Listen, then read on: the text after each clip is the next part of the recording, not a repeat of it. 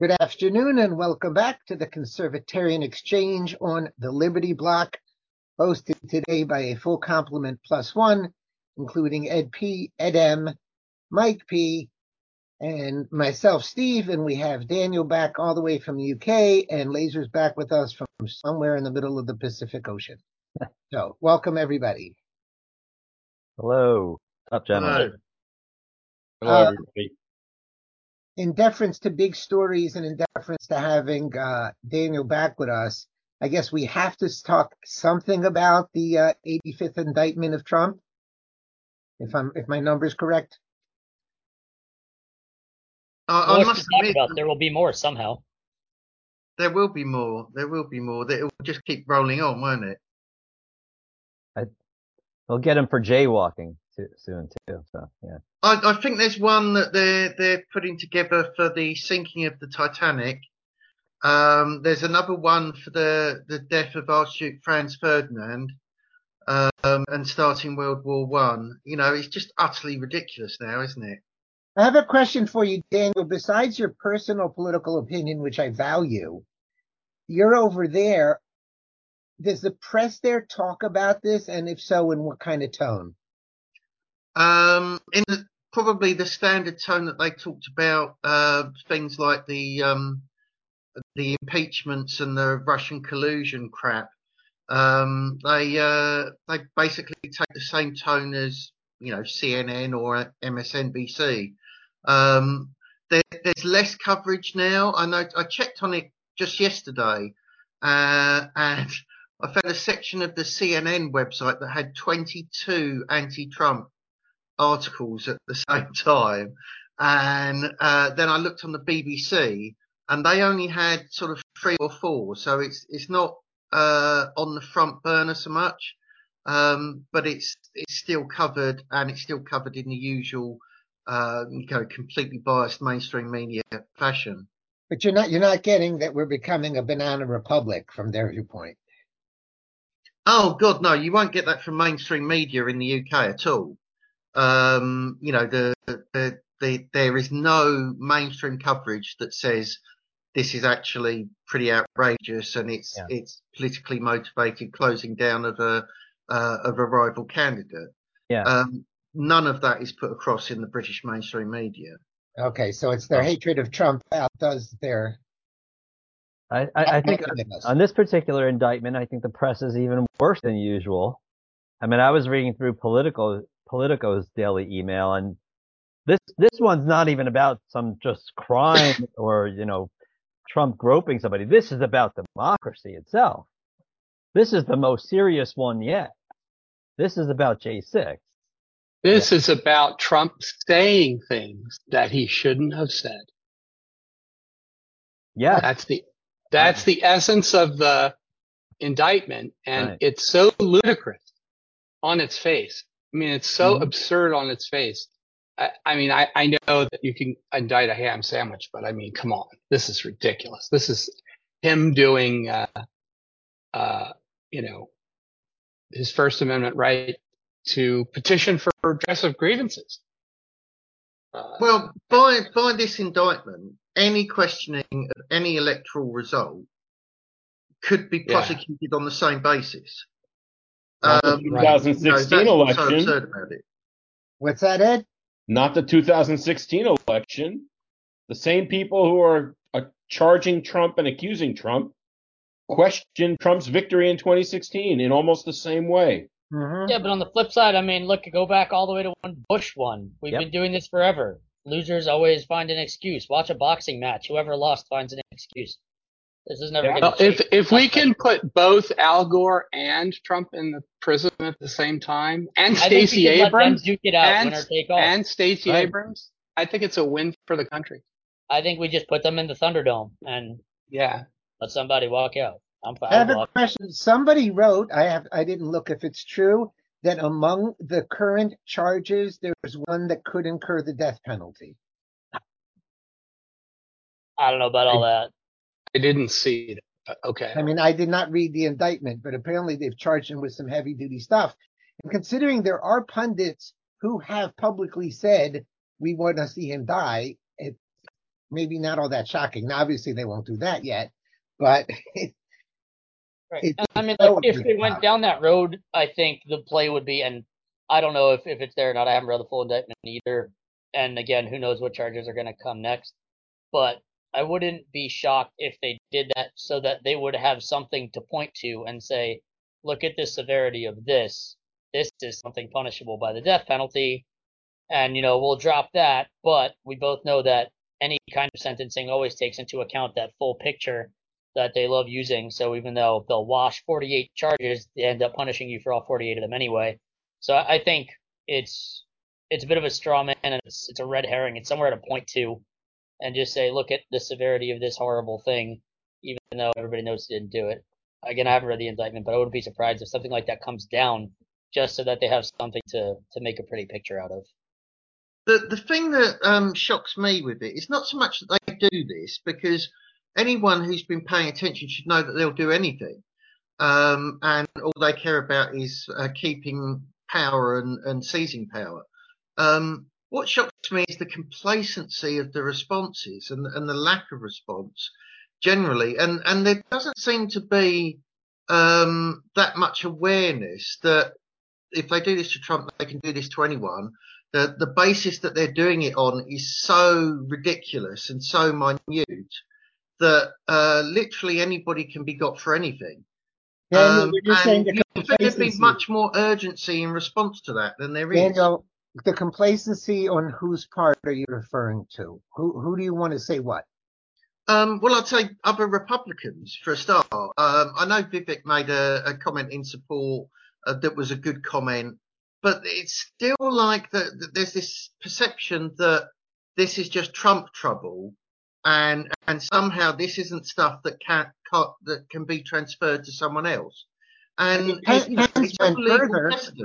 Pence was worse because Pence is literally throwing Trump under the bus now.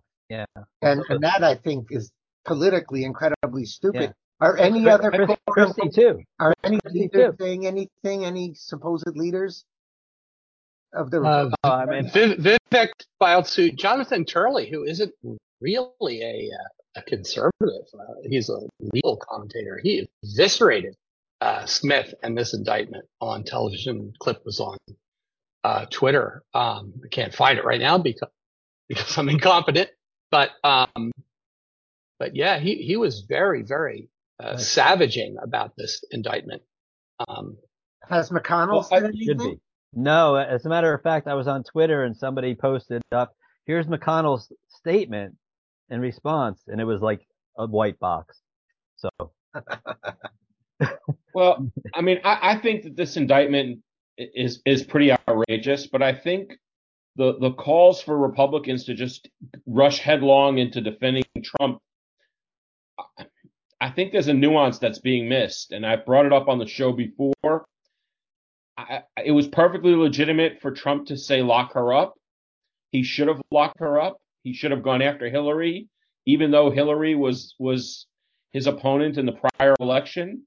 We are just this week dealing with revelations that not just Hunter Biden, but Joe Biden probably has committed some serious crimes against the country. Bribery. And I think listed right there in the Constitution. It warrants some circumspection on the part of the Republican Party on how they respond. I agree, Daniel, that I think that silence is just unacceptable, but I don't like the defense that you can't go after your political opponents, because the Democrats are using that implicitly to feel free to do whatever they want. And I think that they think they're inoculating themselves against any future prosecutions against them. They're going to use everything that, Daniel, that you're saying right now when Democrats get charged in a Republican administration for the crimes that they are committing right in front of everybody's faces. Ed, you don't really believe that a Republican would ever charge a Democrat, do you? If a Republican wins, yes, because there are only 3 Republicans that I think have any chance at all of winning, and all 3 of them have made clear, well, 2 of the 3 of them I think Trump will go after them just out of sheer revenge if he has to. I think Vivek will go after at least some of them. And I think DeSantis is going to go after some of them. DeSantis, at a minimum, is going to go after all the COVID criminals. And I think he's going to go after the Biden family as well.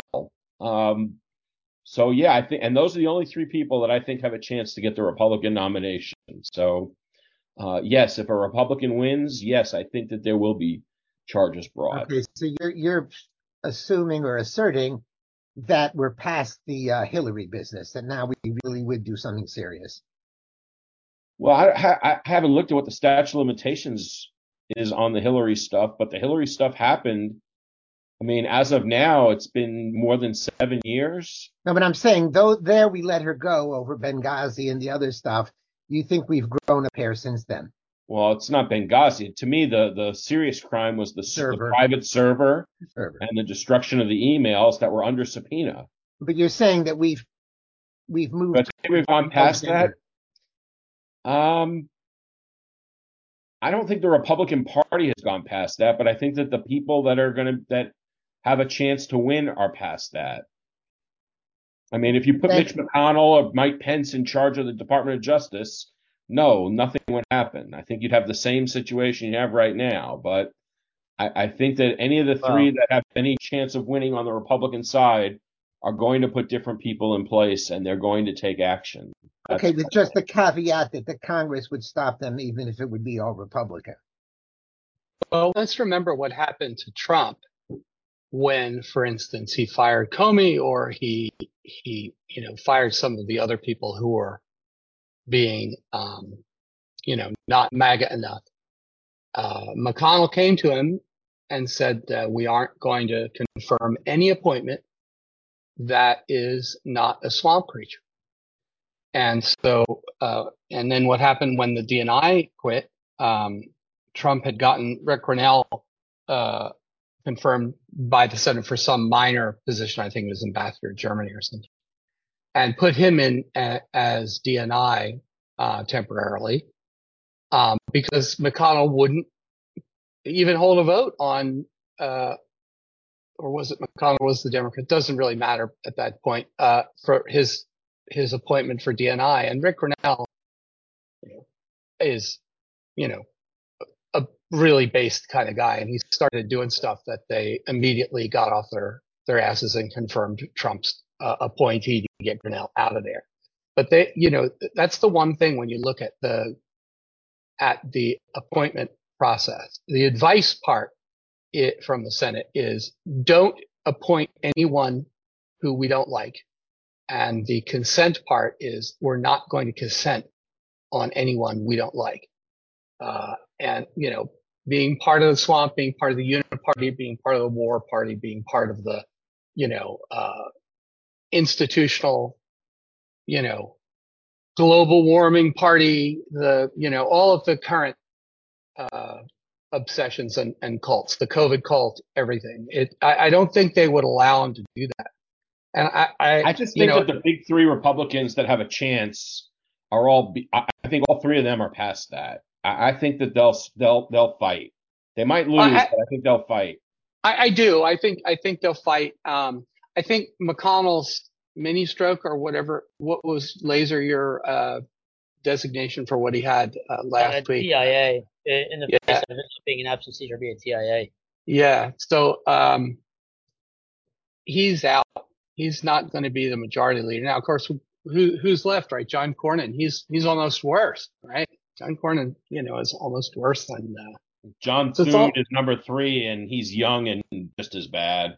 Yeah, so it's hard. It's all about money, right? It's all about who has the connections to the big donors who can raise money for congressional elections. And somebody like Ted Cruz, who I don't know where he's been for the last 3 years, but it's going to require a Republican president to stand up and interfere in congressional leadership elections and say, no, this guy should not be leading the Republicans in the Senate.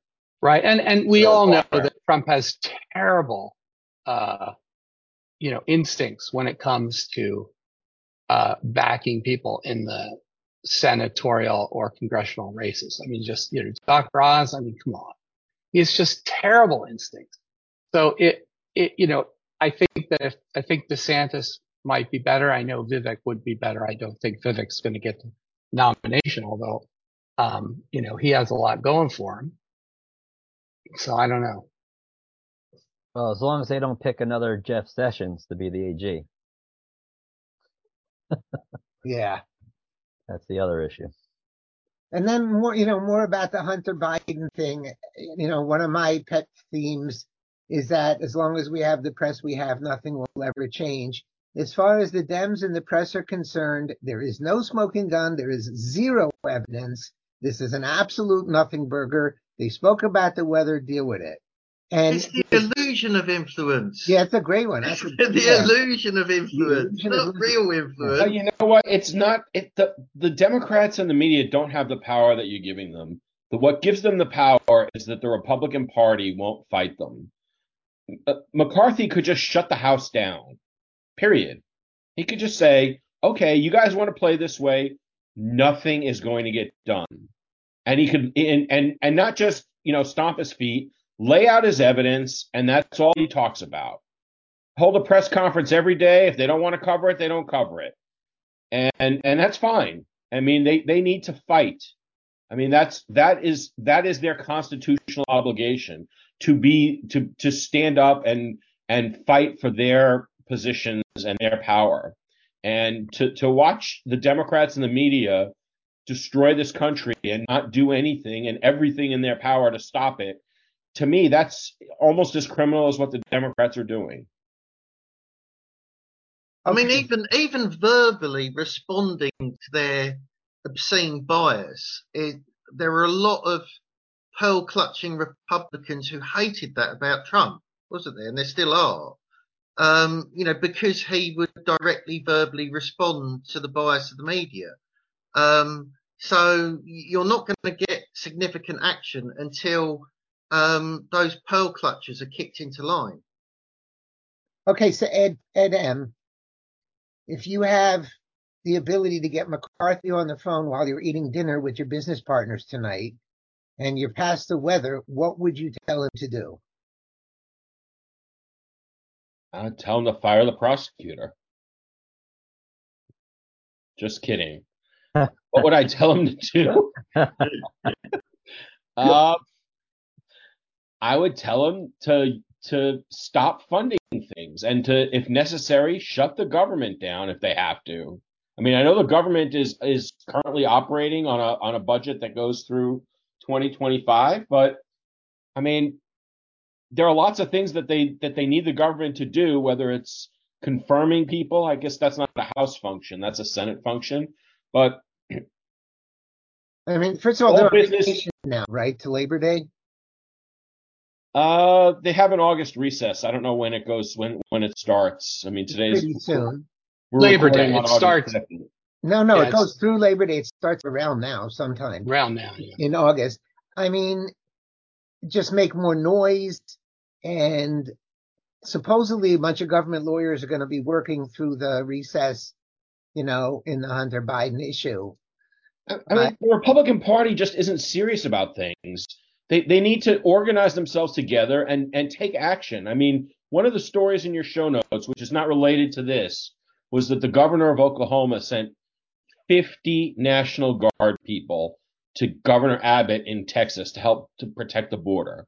Well, golly gee, 50 people. I mean, what is that going to defend? Maybe like a quarter of a mile? I mean, You want to know what I'd say to McCarthy? I would say to all the Republicans, you need to get on the same page and you need to start doing things to fight in the same way that the Democrats are flooding the country with illegals, flooding the country with unconstitutional actions, flooding the country with mandates, COVID mandates and other things, and take action against them. Don't just stand there on the sidelines helplessly wondering, when are we ever going to win another election? You've got to do something. Surely there must be. I mean, why can't I'm not a lawyer and I'm not even an American, so this might be a very naive question, but why can't Republican DAs and Republican prosecutors start indicting Democrats? Is that too stupid a question? Yeah. No, it's not stupid at all. Not stupid at all. We've championed that.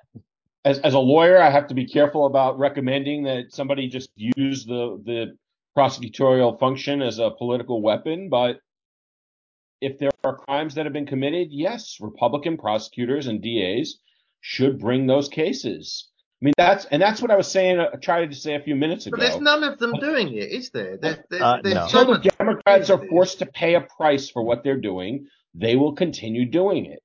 There's no price that they pay. Called fighting fire with fire.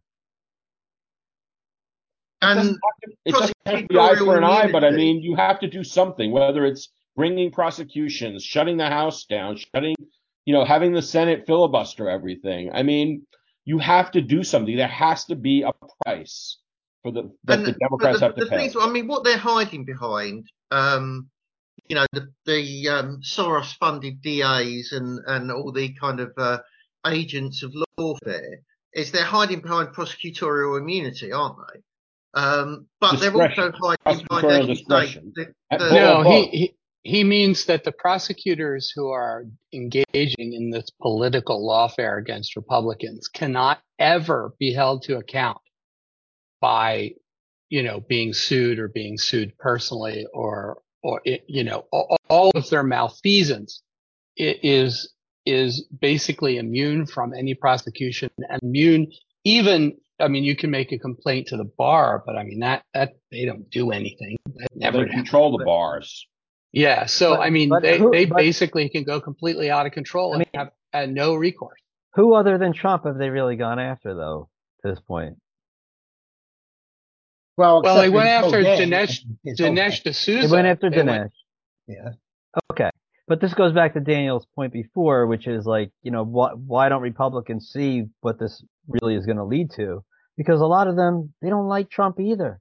And they probably don't really care that he's getting indicted. Right, because first they wouldn't mind seeing him handcuffed and thrown in the J6 prison. First they came for Trump and I wasn't a Trump, and then they came for Manafort and I wasn't a Manafort. Yeah. And why people think the alligator's going to eat them last is something I'll never understand. Ed, am I correct that most of the things that Hunter is in trouble for, and even Biden, those are mostly federal crimes that a state prosecutor can't do anything about? The FARA stuff, the tax stuff, these are all federal things, aren't they? Those are all federal things, but I mean, I think 40-something states have a state income tax. I mean, I don't know where Hunter was residing at the time, but if there are income tax issues, there's a state, he can be subject to state prosecution over that. I do think that the Dems stay and live in Dem states, but there are plenty of Republicans who also live there because that's sort of, I do, I live in Virginia, which is, half and half nowadays, but mostly Democratic. It would be difficult, for a Republican business mogul to move his business to Wyoming or Tennessee or something like that. It's not impossible, but it's very difficult. So clearly New York, New Jersey, Delaware, California are not going to go after Hunter Biden. You have to find a crime he did in a real state. Yeah. Which may be tricky. And I assume interstate traffic I don't think that for purposes is also federal.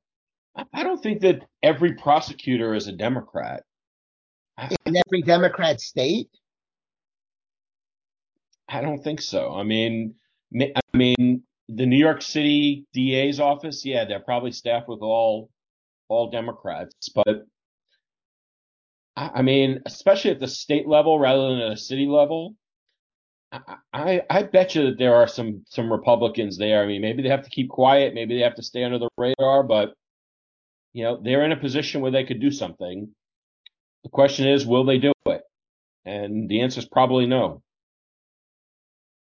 Right, because they're looking at their career prospects later on. And unfortunately, you don't get the sense that if you go after the Dems, you're going to become a hero. Whereas if you're a Dem and you go after the Republicans, you do get that sense. Where's the Republican Woodward and Bernstein? Yeah, I think the Republican media has collapsed. And not that there was much Republican media, but to the extent that, John Stossel used to do some, investigative reporting.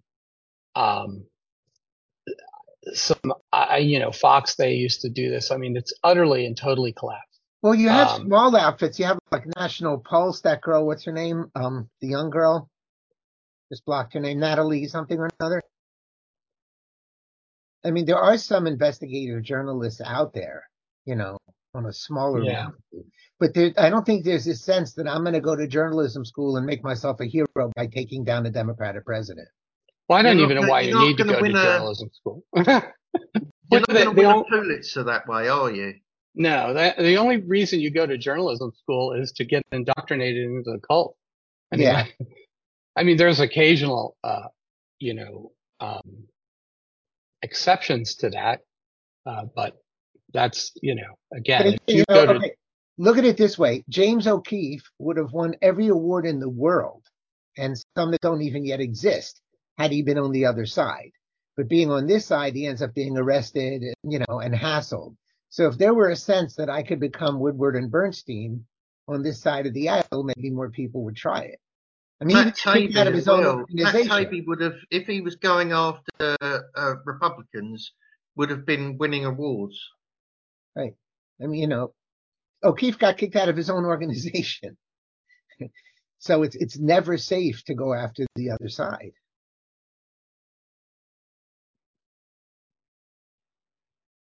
All right.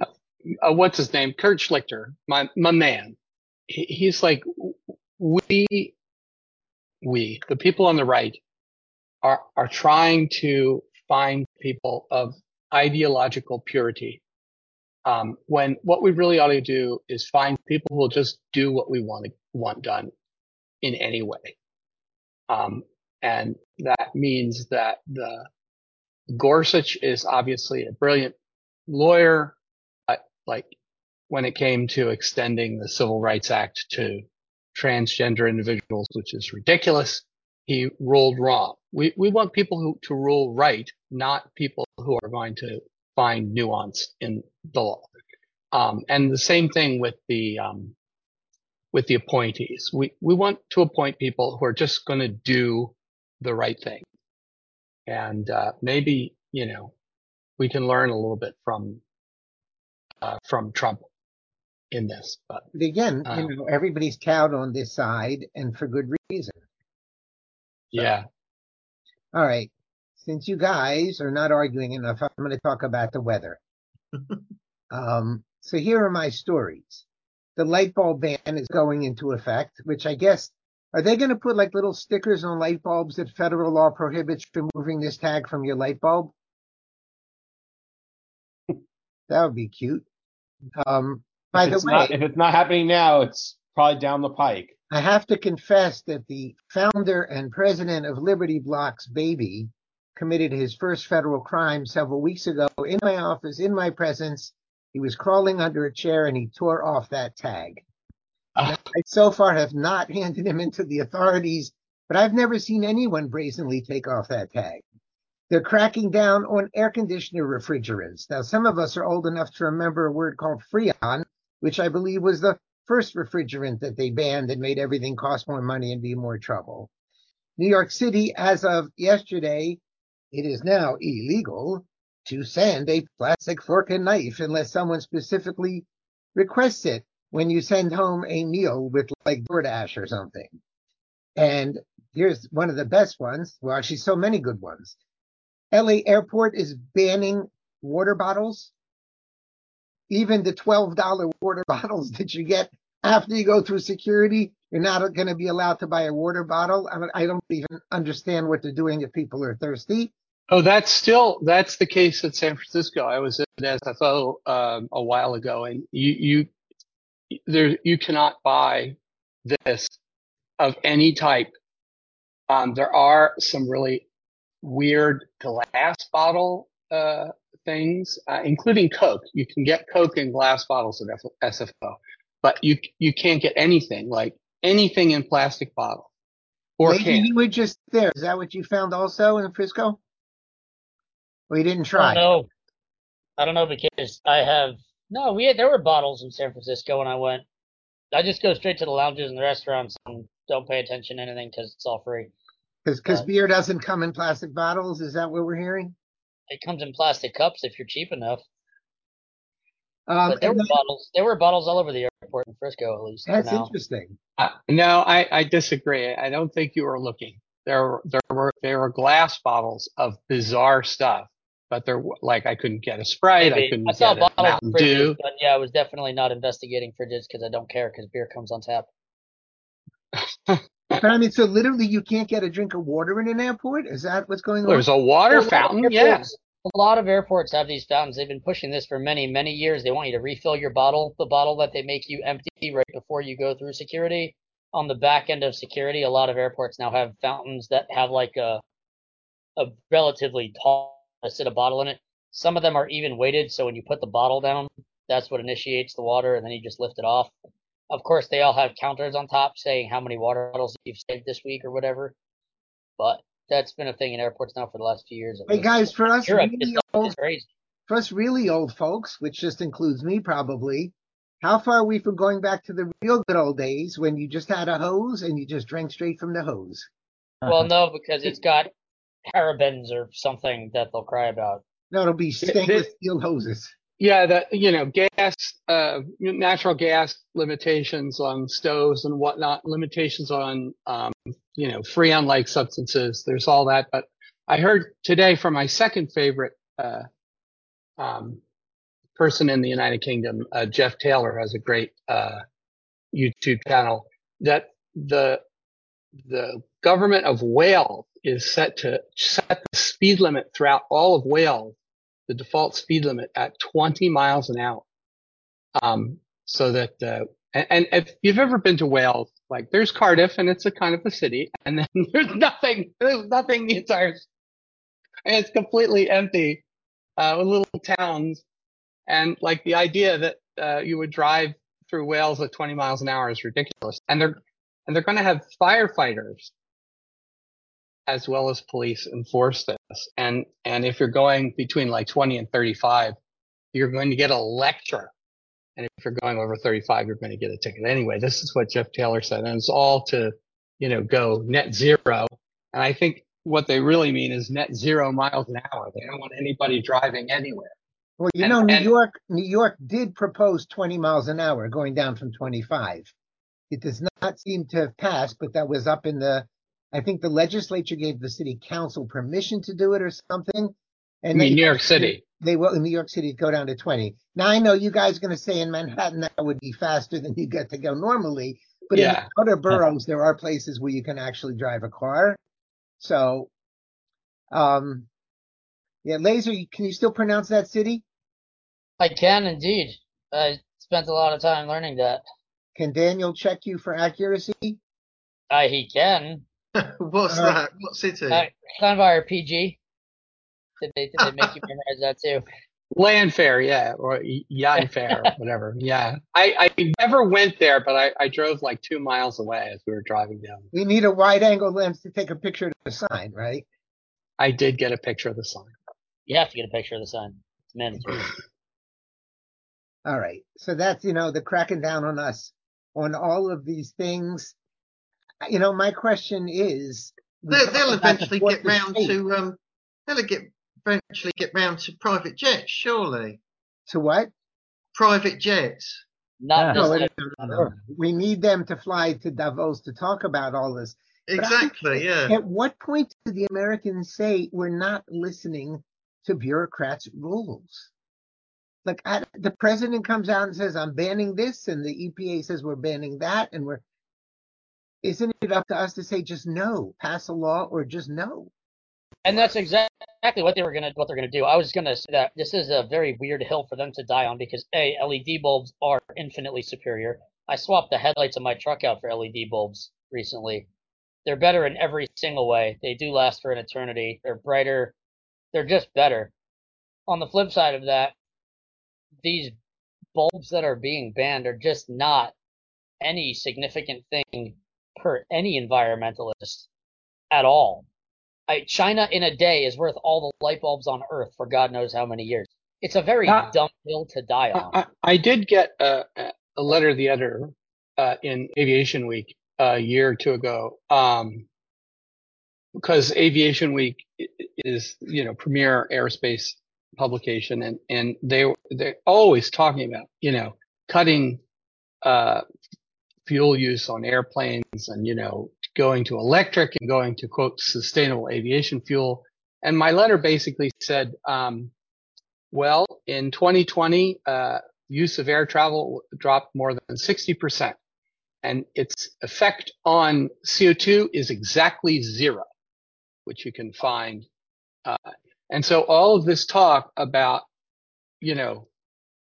reducing CO2 emissions from airplanes will make absolutely no difference to the CO2 level. And we have an experiment that shows that. And they actually published it. I was shocked. They edited it a little bit. I was a little sharper in the letter than they allowed on the thing, but it's absolutely true. Publication? Me? No, yes, I know. But it's my one publication of the last couple of years. But it's true. I mean, the amount of CO2 in the atmosphere is being driven by India and China almost entirely if we shut down the entire Western civilization and go back to, death is what they want. But it will make no difference. Especially like UK. emits in a year is covered in 12 days by China's emissions. Mm-hmm. And it's not just that, is the China's emissions are, first of all, CO2 is not a pollutant. This whole global warming thing is a complete hoax.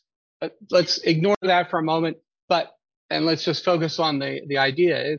It's the increase in CO2 emissions from China and India are so much that, again, even if we shut down, it would make absolutely no difference. And the COVID lockdowns would shut down, again, 60% of air travel, maybe 50% of the economy. Did nothing. They need all that energy to mine for the rare earth minerals that they need for the windmills and stuff. So, Yeah, exactly. Well, don't we encourage coal mines in China and other countries anyway? Well, American policy is to export pollution generation to other countries. And I think, the other countries don't care. So it's like, why don't we have any rare earth minerals? They're all in China. Well, I don't know. It doesn't seem to me that the Earth's crust is going to be completely different in China than the United States. We're just not allowed to look in the United States or Canada. Right. We regulate everything to death, and all the manufacturing has to be done in places like China. Pretty simple. But that's all the same reason. Why have we ever purchased a barrel of oil from anybody in the last 100 years? Makes no sense. Well, because we developed it. That's why. Right. No, exactly. That's all it is. Until the wells were nationalized and stolen, it was American companies that located the wells. It was our good friend Winston Churchill who changed the Royal Navy from coal to oil in anticipation when he was First Lord of the Admiralty in the First World War. And that sort of started the United Kingdom kind of being dependent on the oil from the Middle East because, the North Sea oil hadn't been discovered by them and the technology wasn't available. And that whole devil's bargain with this, the proto-Saudis, sort of has led us to today. And of course, after the Second World War, the United States took over that role of protecting the corrupt Saudi government. But the truth is, the United States has plenty of oil, and we could.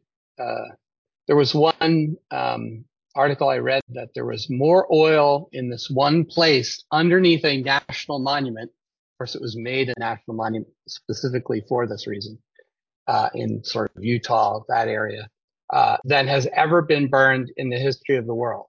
All put together, there's more oil under this one place. It's like, okay, well, I mean, obviously we're not using it because the politicians don't want us to use it. They want us to be dependent on foreign oil because it allows them the ability to meddle in other countries' affairs, which is one of their primary goals, is meddling in other people's affairs.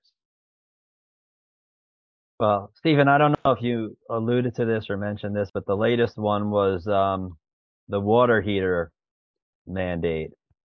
So apparently the Department of Energy released some other regulations, proposed new energy efficiency standards for water heaters just last month. So you would have to, by 2029, switch over to electric heat pumps for your boiler instead of gas-fired water heaters. Mike, do you think any friends of Congress people will make money off of this by any chance? There's no doubt. I'm still waiting to this day for there to be a really intrepid reporter to uncover some of this. How many of them are invested in the windmills and the solar panels and you name it? Because they all have their hands in the cookie jar. Well, there was an article today I was reading about the whole CFC thing for the air conditioners, right? Freon, which was used originally in air conditioners, was off patent. And so, this whole... At approximately when they found out it's the worst substance in the world?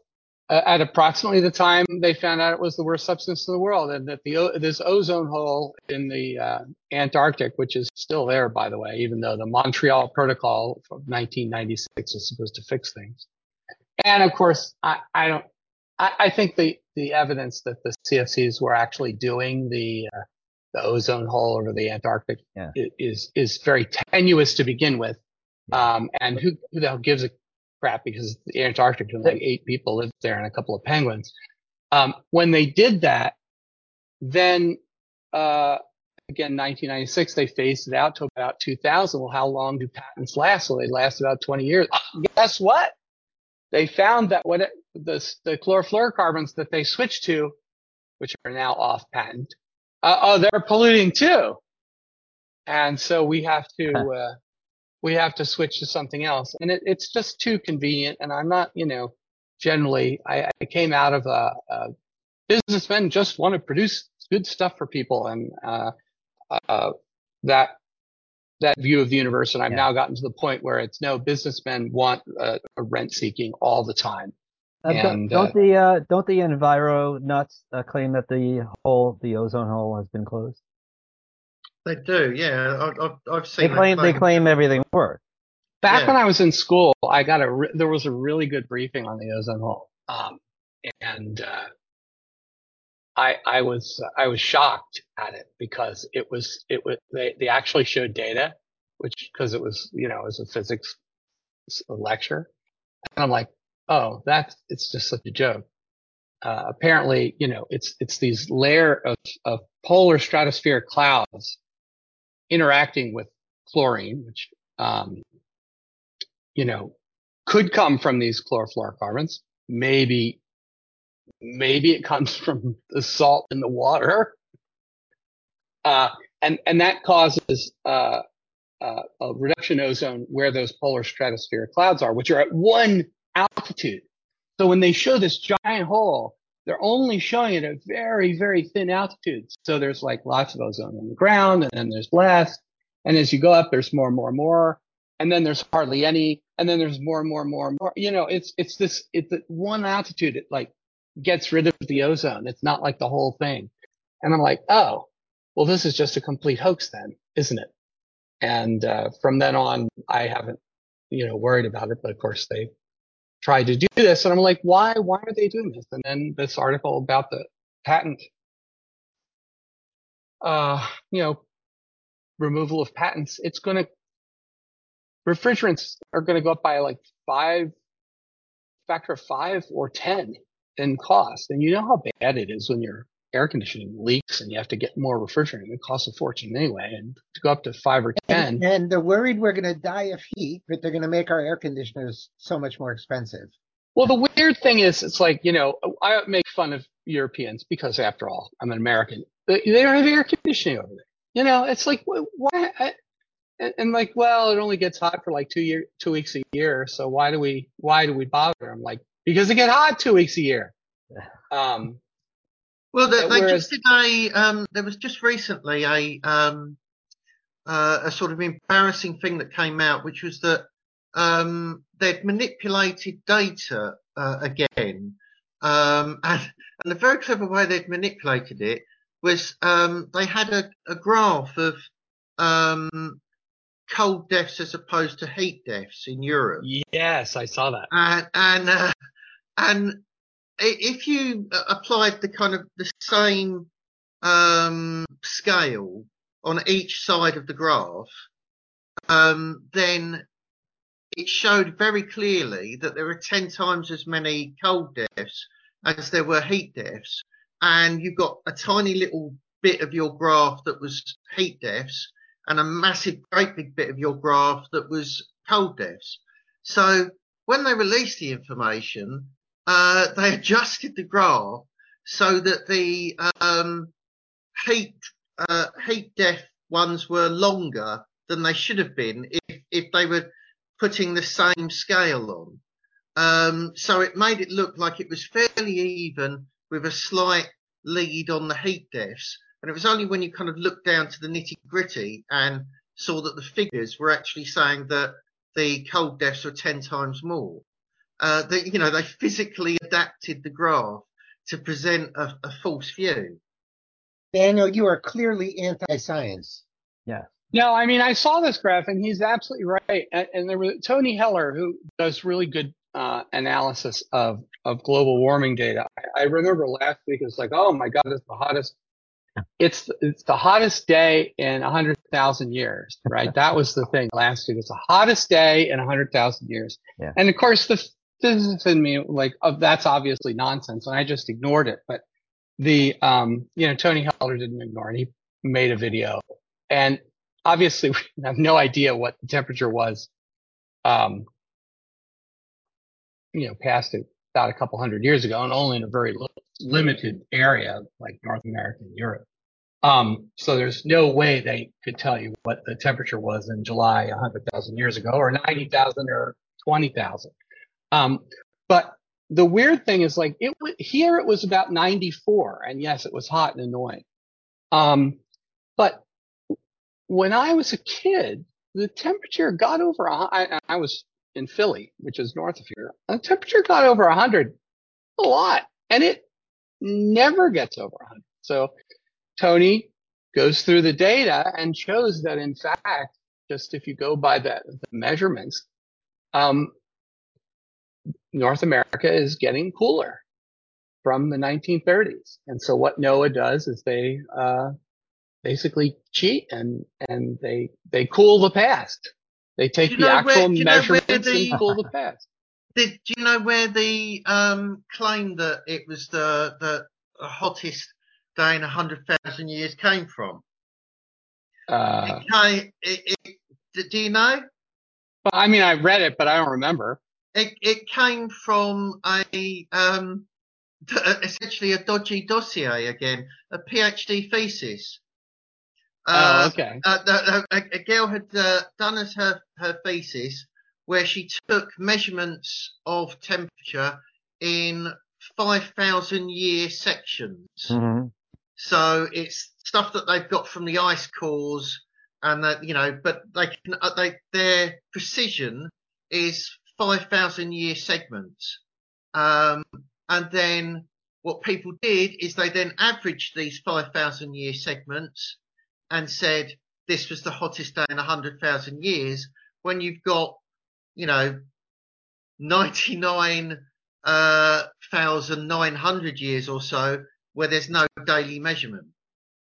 The other thing is again, it's like this sea level thing, right?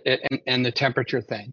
When I lived in Pleasanton, California, the temperature during the day was 100. The temperature during the night was 40. I remember going on our last 4th of July fireworks wearing winter coats, right? So you get this huge 60-degree during a day, and here in Virginia it might only be 20 or 25 degrees. But we're so used to this, large things in temperature, and they say, well, what is the average Earth's temperature right now? And it's like, in Celsius, like 15.1. And like, what was it 200 years ago? It's like, oh, it's, 14.8 or something. It's just so ridiculous. And the sea rise, we used to go to sea in the Jersey Shore. You guys might be Jersey Shore fanatics. And if you go from the neap tide, low tides to the spring tide, high tides, it's like 10 feet, right? It's like a huge 10-foot movement in the ocean, from the lowest low tide to the highest high tide. And that's just normal. And in a century, that whole thing is going to go up this much. And it's like, that's going to destroy, it's ridiculous. If we're able to deal with 10-foot movements of water on a random beach in the middle of Jersey, how can we not deal with like this much over 100 years, even if that's true, even if, and it probably is for reasons unrelated to CO2. The other thing about the global warming is this the first millennia BC was hotter than this first millennia AD, which was hotter than the second millennia AD, averaged over 1,000 years. So the Earth is cooling. If you go by this, these glacial proxies, the Earth is cooling, coming out of a fairly warm rebound out of the last ice age, which was about 12,000 years ago. Temperature rose rapidly. There were not very many SUVs back then, but the temperature rose rapidly, and there was a number of maxima in the, at 5,000 BC, another around 100 AD, and another around between like 1,000 and 1,300 AD, and then went into a sort of what they called the Little Ice Age in the 1750s, 1800 kind of, and then it's recovering from that. But it's not as hot as it was in the Middle Ages. It's not as hot as it was in the Roman warm period. It's not as hot as it was in 5000 BC, at the beginning of agriculture. It does seem that the Earth is cooling down, and you would expect these interglacials to last about 12,000 years. So blasphemy, Ed. Blasphemy. I don't, to the extent that we're pumping CO2 in the atmosphere, and that is causing the globe to warm, to the extent that's true, I'm not so sure it's true, but to the extent that's true, that might be good, because oh my God, I can't believe what I'm hearing, Ed.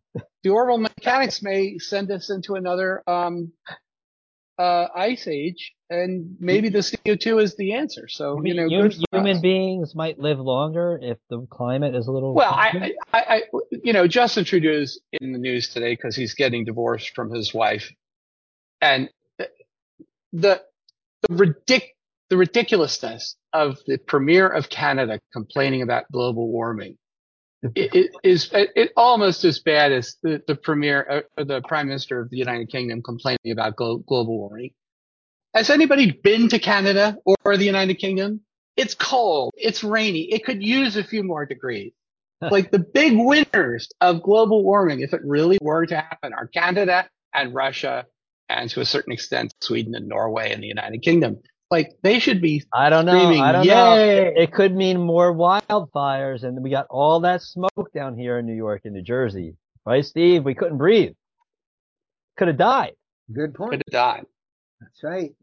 It's ridiculous. Well, all I know is it's been a rather cool summer around here. I got to tell you, I think this is the coolest summer. June was probably the coolest summer month in my entire life by far. And even this last heat wave was 3 days over 90. I remember in the early 80s, 14 days straight over 90, 3 of which were over 100. Right. Like Ed said, when I was a kid in Baltimore, it was constantly over 100 degrees. I remember in Omaha, Nebraska being over 100 degrees. So I think the whole thing's a bunch of junk. Daniel, the last time I was in England, which was a very, very long time ago, their water heaters were not tanks like ours. They were these Yonkers things that heat up immediately when you turn the water on. You know what I'm talking about? Not as much as I probably should. No. Well, what is your water heater? I think we have a variety, to be honest. But I don't think you had water tanks like we had. No, some people have water tanks. Yeah. because they're ridiculously wasteful. Yeah, no, we've got them.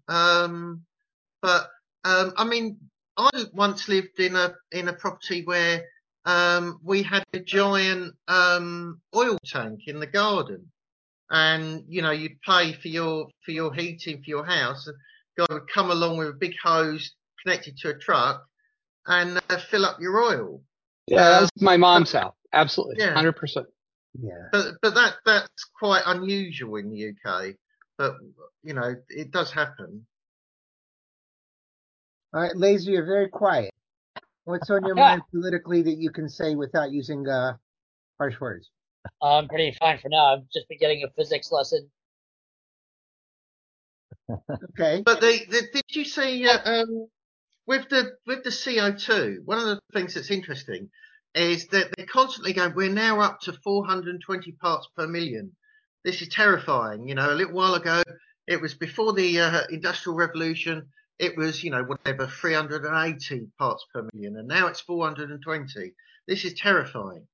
What I don't tell you is that when you go in a crowded room, it can be 1,000 parts per million. It can be 2,000 parts per million. 2,000, yeah, 2,000. Yeah, in a crowded room. And there've been some studies where they show cognitive decline in a sense.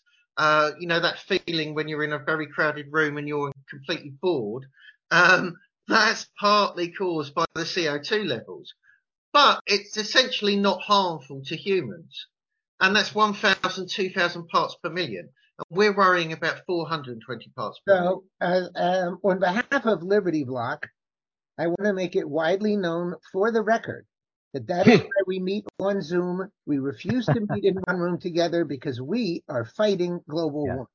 Fighting global warming. We're trying to stop the spread. So I don't know how we got into global warming, but the other thing is there is sort of two metabolic pathways to change carbon dioxide into plants. And one of them is very efficient, but requires a lot of carbon dioxide. And the other is sort of starvation mode. And of course, if the amount of carbon dioxide in the atmosphere gets sort of mid 200s, which it approached a number of times, the plants simply cannot live under those conditions, and plant life would die, which means all life on Earth would die. Given that hasn't happened, it does not seem to be a likely occurrence in the future, in the sense that the Earth is in some sort of relative equilibrium. But the interesting thing is if the CO2 gets into the 500-600 parts per million range, or even 1,000 parts per million range, these plants that we see around us will go out of starvation mode and go into normal mode. And in normal mode, it means they grow really well. And what that means is that for food production in the United States and other places that produce food in the world, the food production would naturally go up by factor 2, factor 5, something like that, as the plants switch to this alternate metabolic process. So it's really interesting that they would fight this and fight new humans when both together, more CO2 would allow for more plants, and more plants would allow for more food, and more food would allow for more humans. But they want to cut back on the CO2. They want to cut back on farming. They want to cut back essentially on us. We are, as the T-shirt says, we are the carbon that they want to reduce. So it's, it really becomes, you got to put the tinfoil hat on, because it seems like it's either, what did Dr. Malone call the COVID hysteria? Mass formation psychosis. I think the global warming thing is kind of mass formation psychosis, combined with, power lust by the globalists.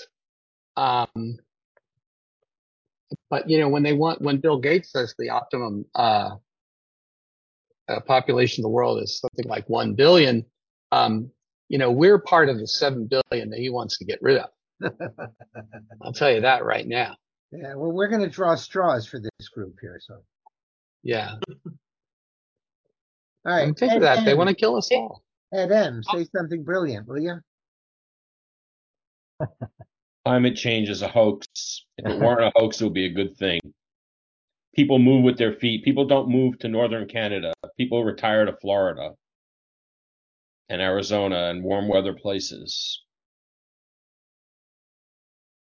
I would, I would think that we would be better off under every circumstance if the globe was warmer. I fear that the globe is not, I mean, for the last 30 years, there's been some slight warming, but I fear that in general, the earth is cooling, and that will be a problem. I mean, that will be a problem. It was a problem from, 70,000 years ago to 12,000 years ago. It was a real problem. And, Wow. lots of species struggled to survive. And, that global cooling, the ice age is not caused by SUVs or air travel or, gas stoves or the lack of them. It's caused by, orbital mechanics and some sort of ocean currents that people are only beginning to understand, and none of which is modeled in these global climate models that they use to make these predictions. Mm-hmm. The Atlantic multi-decadal oscillation and the Pacific decadal oscillation, the El Nino, La Nina thing. I mean, they kind of understand a little bit about the El Nino, La Nina thing. They don't understand anything about the Atlantic multi-decadal oscillation. They just can measure it. And, what we're getting right now is, these two things are helping to warm the, part of the Northern Hemisphere where all our measurements are taken. One of the things that Tony Heller, again, today's Tony Heller video, where he points out is we used to have all of these stations that are measuring temperature, and the number of stations that actually measure temperature has gone down by 50% just in the last 20 years. But they still report temperature from all of these stations. They're phantom stations. They don't actually measure temperature. So what are the temperatures that are reported from these stations that no longer exist? Well, they're reported from simulations that they run based on the other 50% of the data. And we know those simulations are wrong. So they're reporting these phantom temperatures from phantom stations based on simulations that we know are wrong, that are biased towards warming. And we look outside and we say, oh, the hottest day ever is 94. It's like 94. It was 104 when I was a kid. What are you talking about? That's crazy. They also changed where they take the temperature, didn't they? And a lot of put these, them near take it a little bit lower, the temperature is higher. Yeah, a lot of these temperature measurements are not properly corrected for the urban heat island effect. I mean, it's said that the temperature in Los Angeles, I read this before, I don't, again, I read a lot and don't remember. But the temperature in Los Angeles right now is about 12 degrees Fahrenheit warmer than it was 100 years ago. Because 100 years ago, there weren't any people there. It was all plants and orange trees, if there's anything. And now it's all pavement. If you've been to Los Angeles, it's all pavement. There's no plants at all in it. And so, yes, I believe it's 12 degrees warmer in Los Angeles right now. Now, okay, what have people done in Los Angeles? Well, they have air conditioning, they have pools, and it's still one of the most desirable places to live on the entire planet as far as weather is concerned, even though it's 12 degrees warmer now than it was 100 years ago. And so who cares if it gets 3 more degrees warmer in the next 100 years? It got 12 degrees warmer in the last 100 years, and everybody's happy with it. There are people who are crazy. There are friends of mine who live in this communist dictatorship, which is California, and won't leave because of the weather. And and they're worried about 3 more degrees. I mean, it's ridiculous. The whole thing is ridiculous. Ed, I have 3 words for you.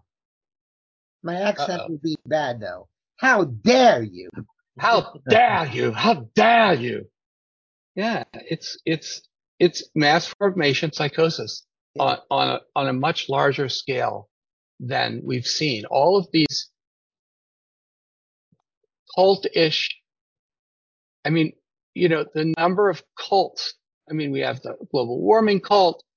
We were talking about the ozone cult, which is completely taken over. We have the trans cult.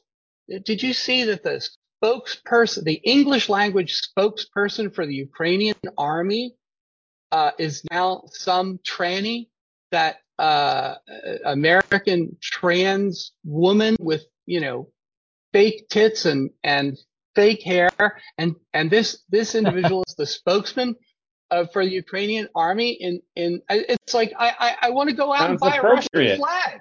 I want to go out and buy a Russian flag. I mean, Jesus, if there's anything you can do to make me, who I really have been on the Ukrainian side in this conflict, as you know, over the last year, I've done nothing but push the Ukrainian side on this.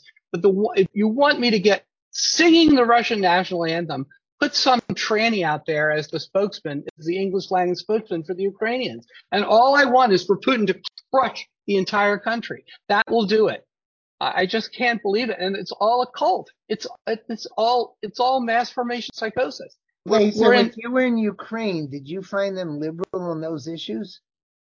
Honestly, no. In Kiev, yes. So I suspect in Lviv and Odessa, sure. I guess Odessa is probably very, very far in that direction. It's a giant party city full of rich people and corrupt politicians.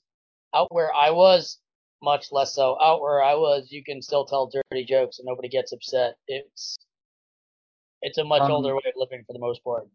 Now, it's like small town America, to quote a song. Kind of, even though I was in a city of, at the time, almost 200,000 people. It was honestly very nice. It was a lovely time.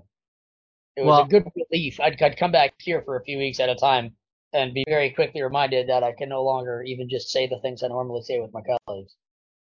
I mean, I was encouraged to hear that we're going to have peace talks about Ukraine, and they're going to be led by the Saudis.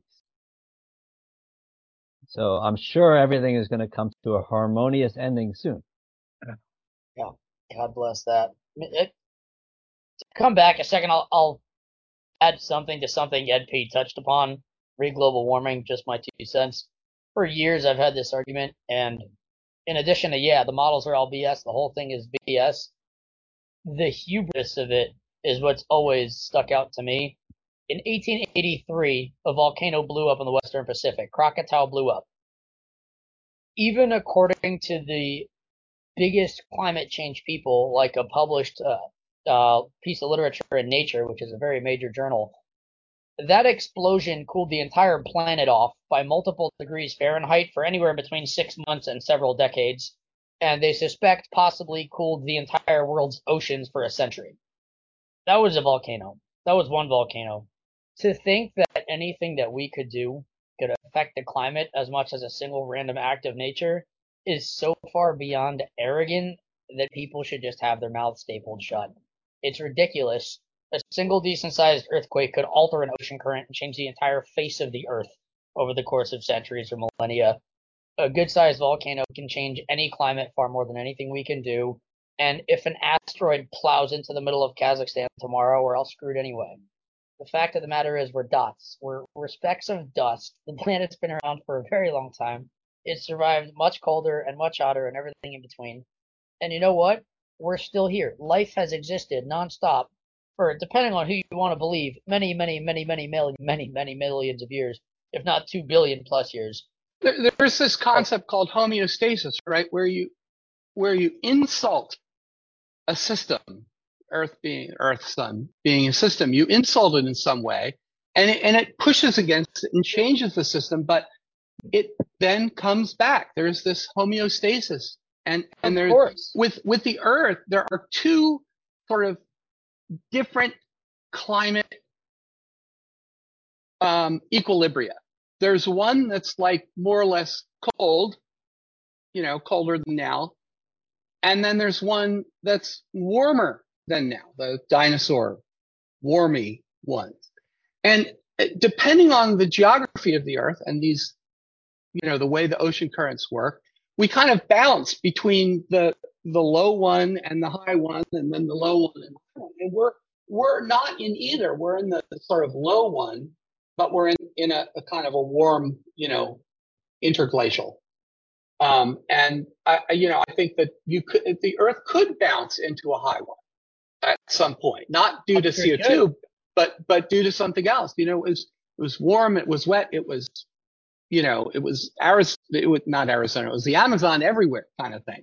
And then there were other, it got cold, really cold, ice age cold, like Manhattan under, a mild glacier, which now that I think about it wasn't so bad. But we're in this kind of blip up, probably due to orbital mechanics. And, it's going to go back cold again, and it might someday go back warm again. I mean, I'm sure it will, and I'm sure none of us will be here to see it. The interesting theory about why are there ice ages now is very interesting. If we people talk about the sun being the cause of the weather, it's not, or the cause of climate, of course, it's not at all. Anybody who's been to San Francisco knows that you have one climate in San Francisco, you have another climate in Santa Clara, you have a third climate in Alameda County, in Pleasanton, and then you have another climate in the Central Valley, and they're all completely different from one another.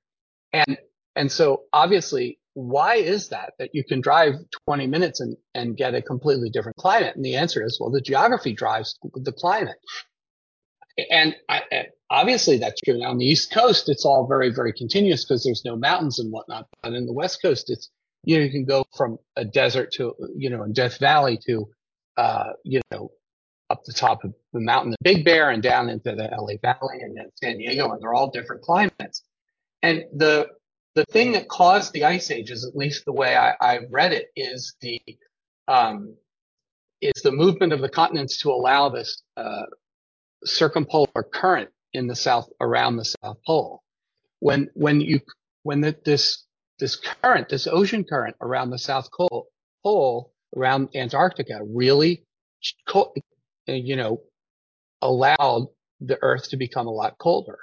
And if we ever disrupt that current, then the Earth potentially,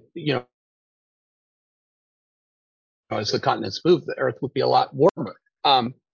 And people don't understand that these ocean currents, whether it's the Pacific Ocean current, the Atlantic Ocean current, whatnot, they really drive the climate in the world, in these different places in the world. There's no such thing as global climate. It's all local climate. But you get the idea.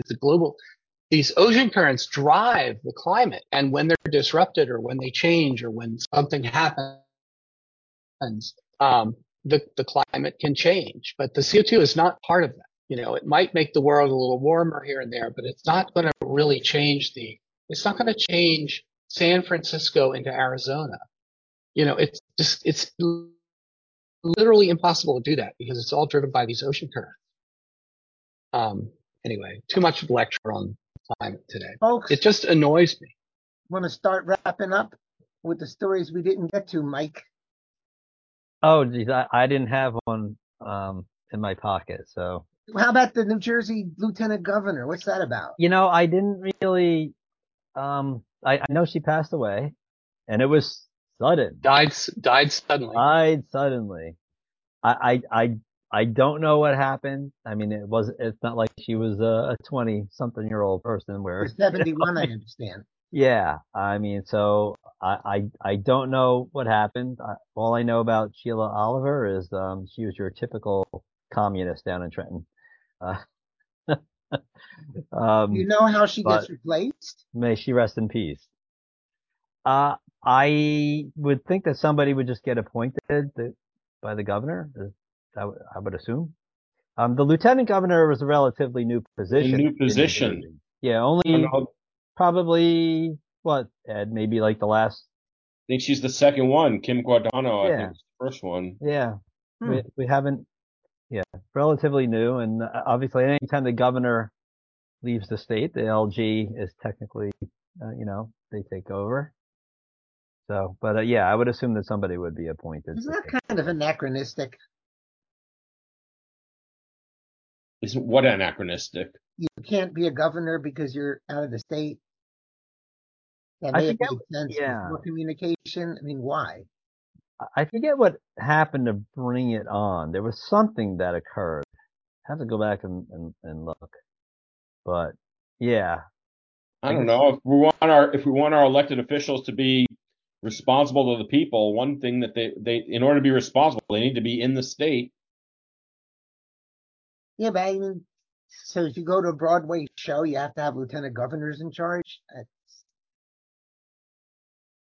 Well, if the vice presidency is not worth a warm bucket of spit, then the lieutenant governor has got to be. I think here's what happened. I did a real quick search. So, we had Jim McGreevey, to name one. So a couple of our governors resigned in the early 2000s. So that's what it was for? I think it's been established as well that the vice presidency is worth at least $30 million. So. Yeah. Probably a lot more. Thank you, Daniel. Yeah. Yeah. So that was. So that's really it for secession. Impetus. Yeah. Okay. Laser. Yeah. What didn't we talk about? I think the piece that we didn't hit on is what we did touch upon last week, which is the debanking thing. And I said last week it's going to come here. It sort of has. Well, yes, it has. That didn't take very long. With the whole Mercola thing from Chase. It's also interesting seeing it from Chase of all places, because there have been banks that are a lot quicker to jump to some of these things. A handful of years ago, if you go back, I think it was either after the Orlando shooting or the Vegas shooting, when a bunch of banks said that they're no longer going to carry any clients who are firearms manufacturers and so on. And there was also threats of banks not allowing people to make firearm purchases on certain credit cards and things like that. Chase was not the leader in that, so I'm not really sure what's going on with this story with Mercola, but it seems that Chase has just wiped them off the board, kind of like they did the Farage in the UK. And I'm curious to see what comes of that, because I'm sure there are a bunch of lawsuits that have already been filed, and hopefully something comes out at some point relatively soon. But I think that's something worth keeping an eye on. Well, I know that Chase is not Chase's first leftward swing. That I know. It's not, but there are also banks that are much further left than Chase. Bank of America. Diamond opens his mouth, and kind of counters some of the narrative on a regular basis. As much as the banks are regulated, they are practically an arm of the government. To consider them a private entity for purposes of anti-discrimination laws, to me, I'm not sure I buy that anymore. I think that these banks they're so regulated by the government with what they can and cannot do that they might as well be the government, especially the way that they create money and the way they create loans and just. What were you say? I would strongly agree, and I'll go one past that. And this is something that Alu had brought up several years back when the government bailed out all the airlines to the tunes of more money than exists on the whole continent of Africa.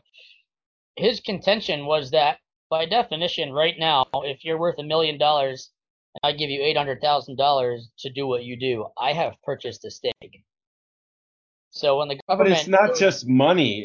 no, of course, it's regulation as well. But so highly regulated in what they can and can't do, what they must do. That, overtly, if somebody has just given you an investment of X size, you are just not going to do anything that they don't want, and you are going to bend if they ask you to do something. It's the same reason politicians bend until they break. And with the amount of money that was poured into the banks over these last few years, especially, it's unfathomable how much money was poured in there. Billions and billions, infinite billions almost, probably trillions. Who knows? Nobody really knows. Of course, they're not private entities anymore. They have no low leg to stand on and even claiming to be private. So 1 second, Ed, does that make it better or worse, discrimination-wise, if they're no longer private? The government can't discriminate. So period. It's better for the consumer in that funny sense. Theoretically. I mean, the government's got to be open to all. That's interesting. So it's not a bad thing in that sense. That's my opinion. But it depends on your government. Paying me for. What? It depends on your government, because plenty of governments will actually encourage the banks to, not allow accounts for people who are politically opposed. Well, that's the shadow government, and again, we're not entirely a dictatorship nowadays, and it is possible. And I think Rishi Sunak is said to be preparing a bill for the UK Parliament to ban the sort of behavior that Coots has done to Nigel Farage. And I think if that is done, especially from someone like Sunak, who is just an awful human being on every other issue, I think it might give American Republican politicians a little bit of testicular fortitude in doing the same in the United States. I'll just say it like this. I think when the day comes that you can just put up a shingle and hang up a sign and open your own bank and compete with other banks, maybe then they're private entities. But anyone who's interested in the subject, go look at what happened to Peter Schiff's bank in Puerto Rico. Yeah, exactly. And the one in like North Dakota, which was trying to be a 100% reserve bank. Right, 100% reserve bank, and they shut it down for being dangerous. Right. Somebody asked the question, dangerous to who? Yeah, exactly. Dangerous to the government. Dangerous to who? Yes. Right. Precisely.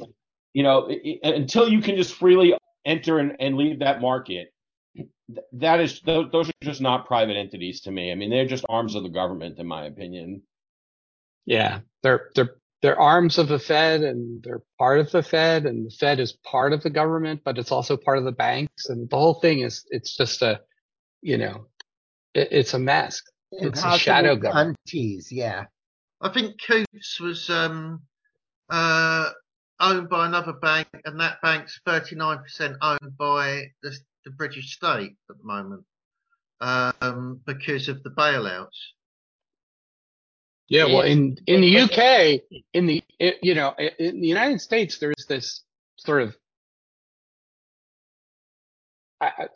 both institutional and sort of cultural antipathy towards the government outright owning certain corporations.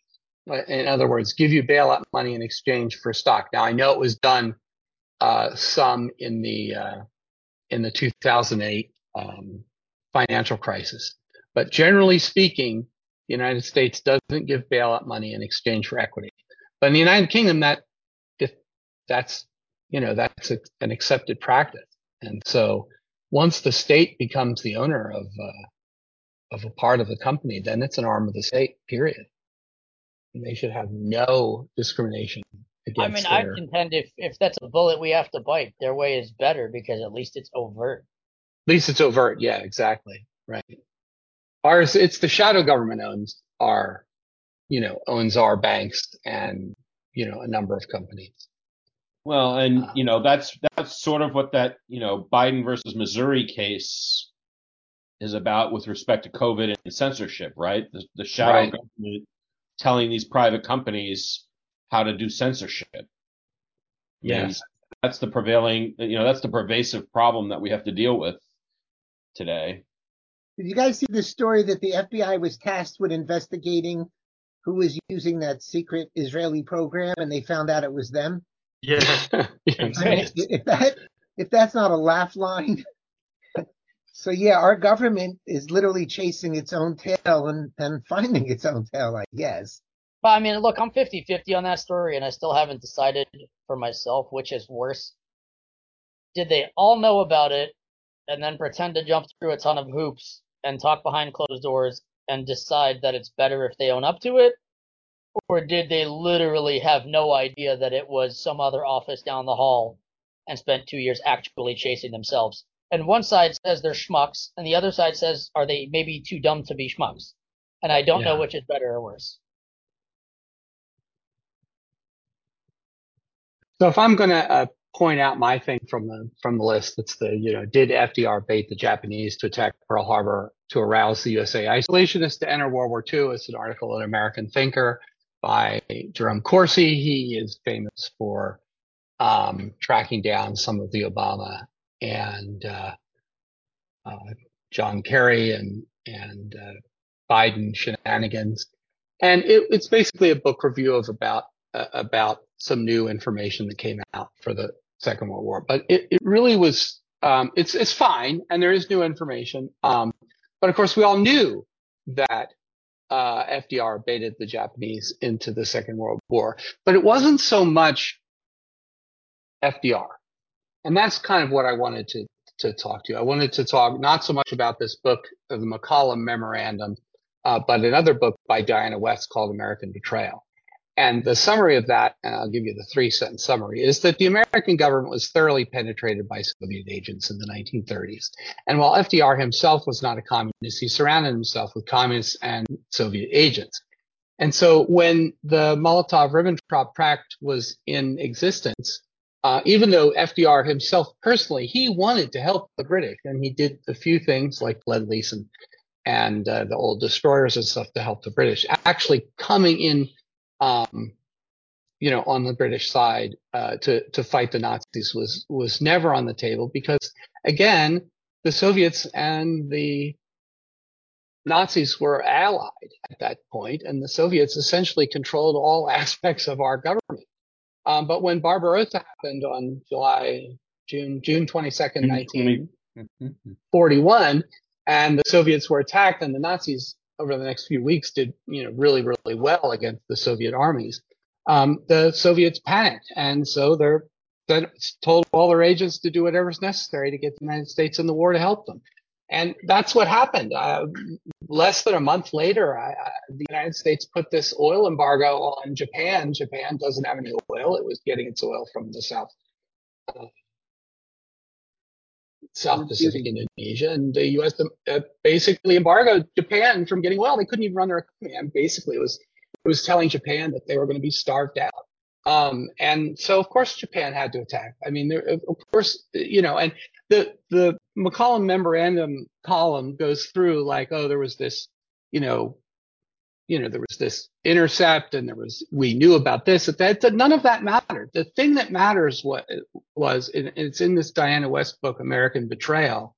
I think I would rather read the Diana West book, or recommend the Diana West book to the listeners than the McCollum memorandum book, because it basically goes through the why.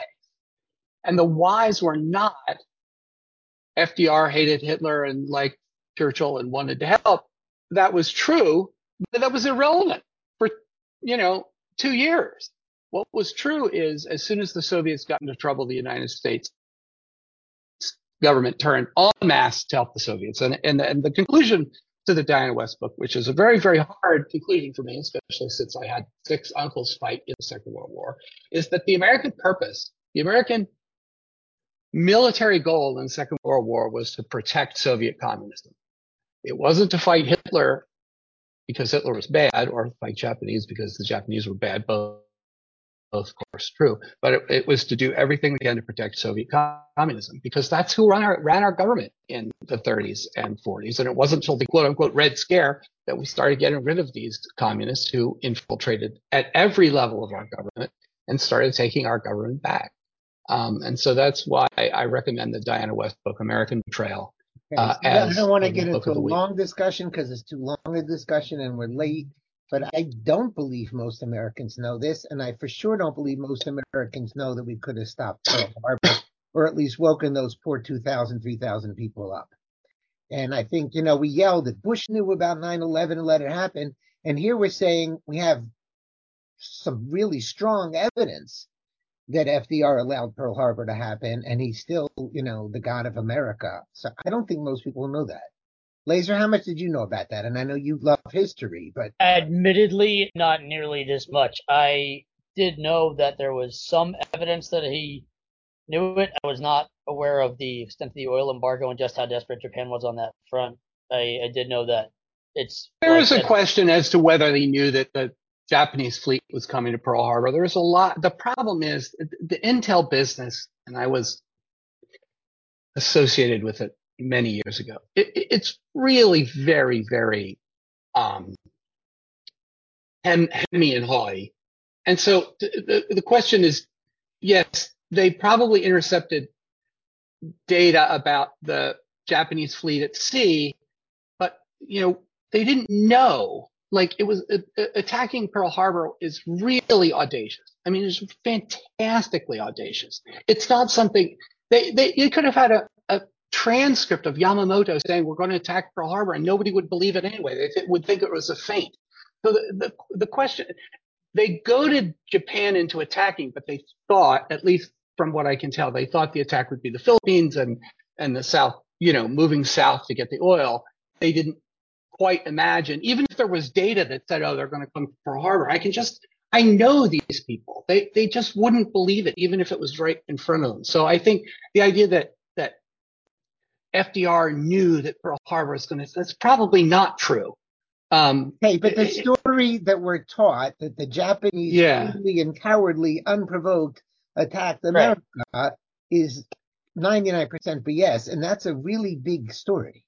Yes, that's a really big story. So, and I don't think that's the way it's taught. So, Daniel, I wrote a paper on that subject when I was in college in the 1980s. And you didn't share it with us because you didn't. I don't know where it is right now, but I wrote a paper on that subject in the 1980s, and all I remember from it was my professor wrote back saying that I was engaging in conspiracy theory. Well, the interesting thing, just to point, I know we're way long, to point out the Diana West book. This movie Oppenheimer is out now about the development of Manhattan Project and the atomic bomb. I haven't seen it. I'm going to see it. I'm required by law to see it. But people talk about Klaus Fuchs, who was an atomic spy, and some of the other spies, and to a certain extent they're guilty, right? But in Diana West's book, she points out that nuclear materials that are used to make nuclear weapons were purposely sent to the Soviets on the order of Harry Hopkins, the Roosevelt's advisor and essentially deputy president during the war. And Harry Hopkins was a Soviet agent. And so he was sending nuclear materials, and she documents this in the book, during the war, aluminum rods, all the things that we talk about that are being shipped to Iran that makes us worry about Iran, centrifuges, aluminum rods, that sort of thing, that we worry about Iran now. All of those were being shipped to the Soviets in the 40s by Harry Hopkins, who was a Soviet agent and who was essentially deputy president. And so it's not just Klaus Fuchs who gave him the idea of an implosion bomb or a gun assembled bomb or any of the other stuff. They're actually sending them the materials that allowed them to so quickly get the atomic bomb. And this is not some random physicist at Los Alamos. As bad as those guys were and as deserving of execution, I don't think many of them got executed. This is the president's right-hand man arranging for these materials to go to the Soviet Union. That's why Diana West's book is so critical, because it exposes all of this using the original sources and interviews with people who are there at the time. So to bring it back to our day, the Biden scandal is not really the biggest scandal in United States history, because this is just money and much less impact, as far as I'm concerned, than World War II. I don't think you could convict FDR for bribery, and I don't even think you could convict him of treason. He certainly was a terrible president, but he was and he certainly betrayed the country to the Soviets. So maybe he was the traitor, but the Soviets weren't technically our enemies at the time. I don't know, but Biden is selling out our country to the Chinese, and the Chinese are definitely not our friends. So he definitely should be convicted just under the bribery clause. Doesn't have to be treason or high crimes and misdemeanors. It's right there, bribery. He took bribes from foreign enemies. He goes. And if McCarthy can't figure that out in like 30 more seconds, then he should be thrown out. And somebody put in who can understand what bribery actually means. Okay, Daniel, it's past midnight for you. I know you're going to turn into a pumpkin. What would you like to add? The only thing I'd since we went all World War II, I'll add one to that, which is I recently read quite an interesting article that seemed quite persuasive to me, which was again on US policy and Japan in World War II. And that was about this issue that people have debated for a very long time as to why the nuclear targets were selected. Hiroshima and Nagasaki. And the idea that, Truman said that they were military targets but they weren't very convincing military targets in a lot of ways. And that's always fueled the debate about whether it was morally right to bomb them. And the author of this article, whose name I sadly can't remember, was stating that the reason that Nagasaki was selected was because it was a key base for the Japanese atomic program.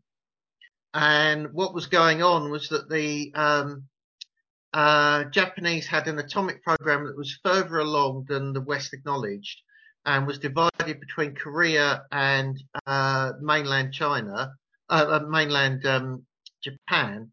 And on the mainland, they were quite advanced in the work they were doing in Nagasaki. And that was the reason why it was selected as a target for the dropping of the US bomb, which I thought was, quite an interesting argument. There was some evidence put forward that supported it.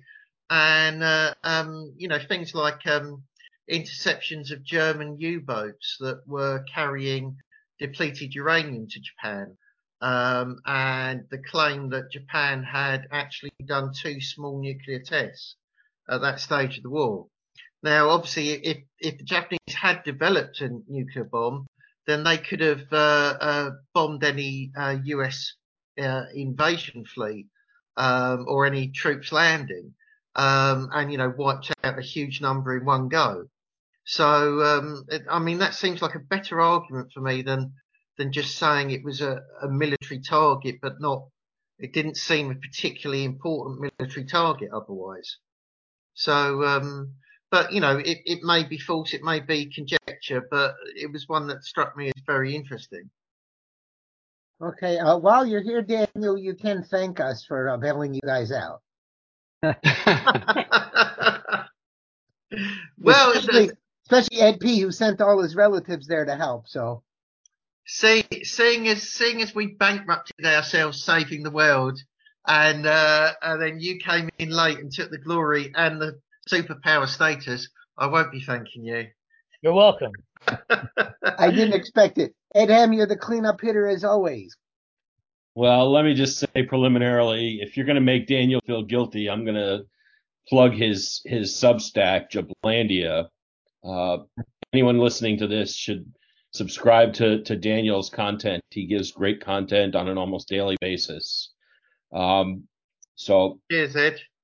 Don't feel guilty. Feel proud of what you do and who you are.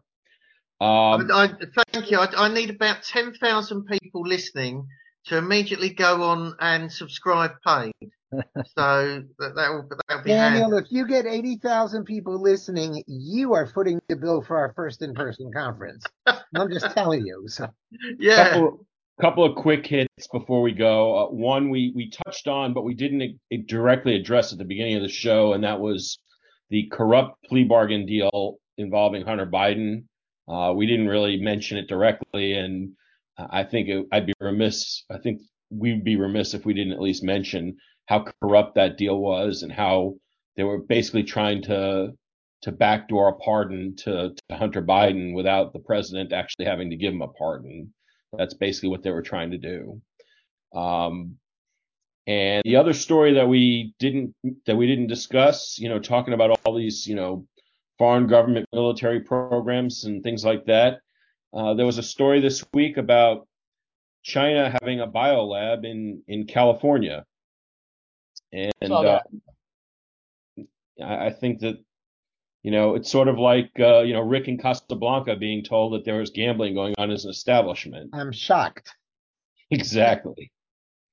But I thought those two stories were worth at least mentioning before we sign off. Okay, neither of them will disappear, so we can talk about them further as well. My small experience with judges, thank God, not as a lawyer, is they don't like being screwed. Is that your experience? They don't like when people lie to them and try to put fast ones over them. They have God complexes, most of them. So if you challenge them as being God, then yes, they strike back with thunderbolts if they can. What is that joke about upstairs? I always butcher the punchline. That's not God. It's not a judge. It's God thinking he's a judge. So yeah, they have more than God complexes. And the fact that on my father's license plate it said HCTJ, who's old enough to remember what that means? HCTJ? Laughing. Yeah, I've watched Laughing, but I don't remember. Here comes the judge. Oh, here comes the judge. Here comes the judge. So yes, I have some knowledge of that, but he should rest in peace. Okay, folks, with that, we'll sign off. We'll be back next week, regular time, hopefully with lots of fun people as well. Please send feedback to the Conservatarian Exchange at libertyblock.com. Have a good evening.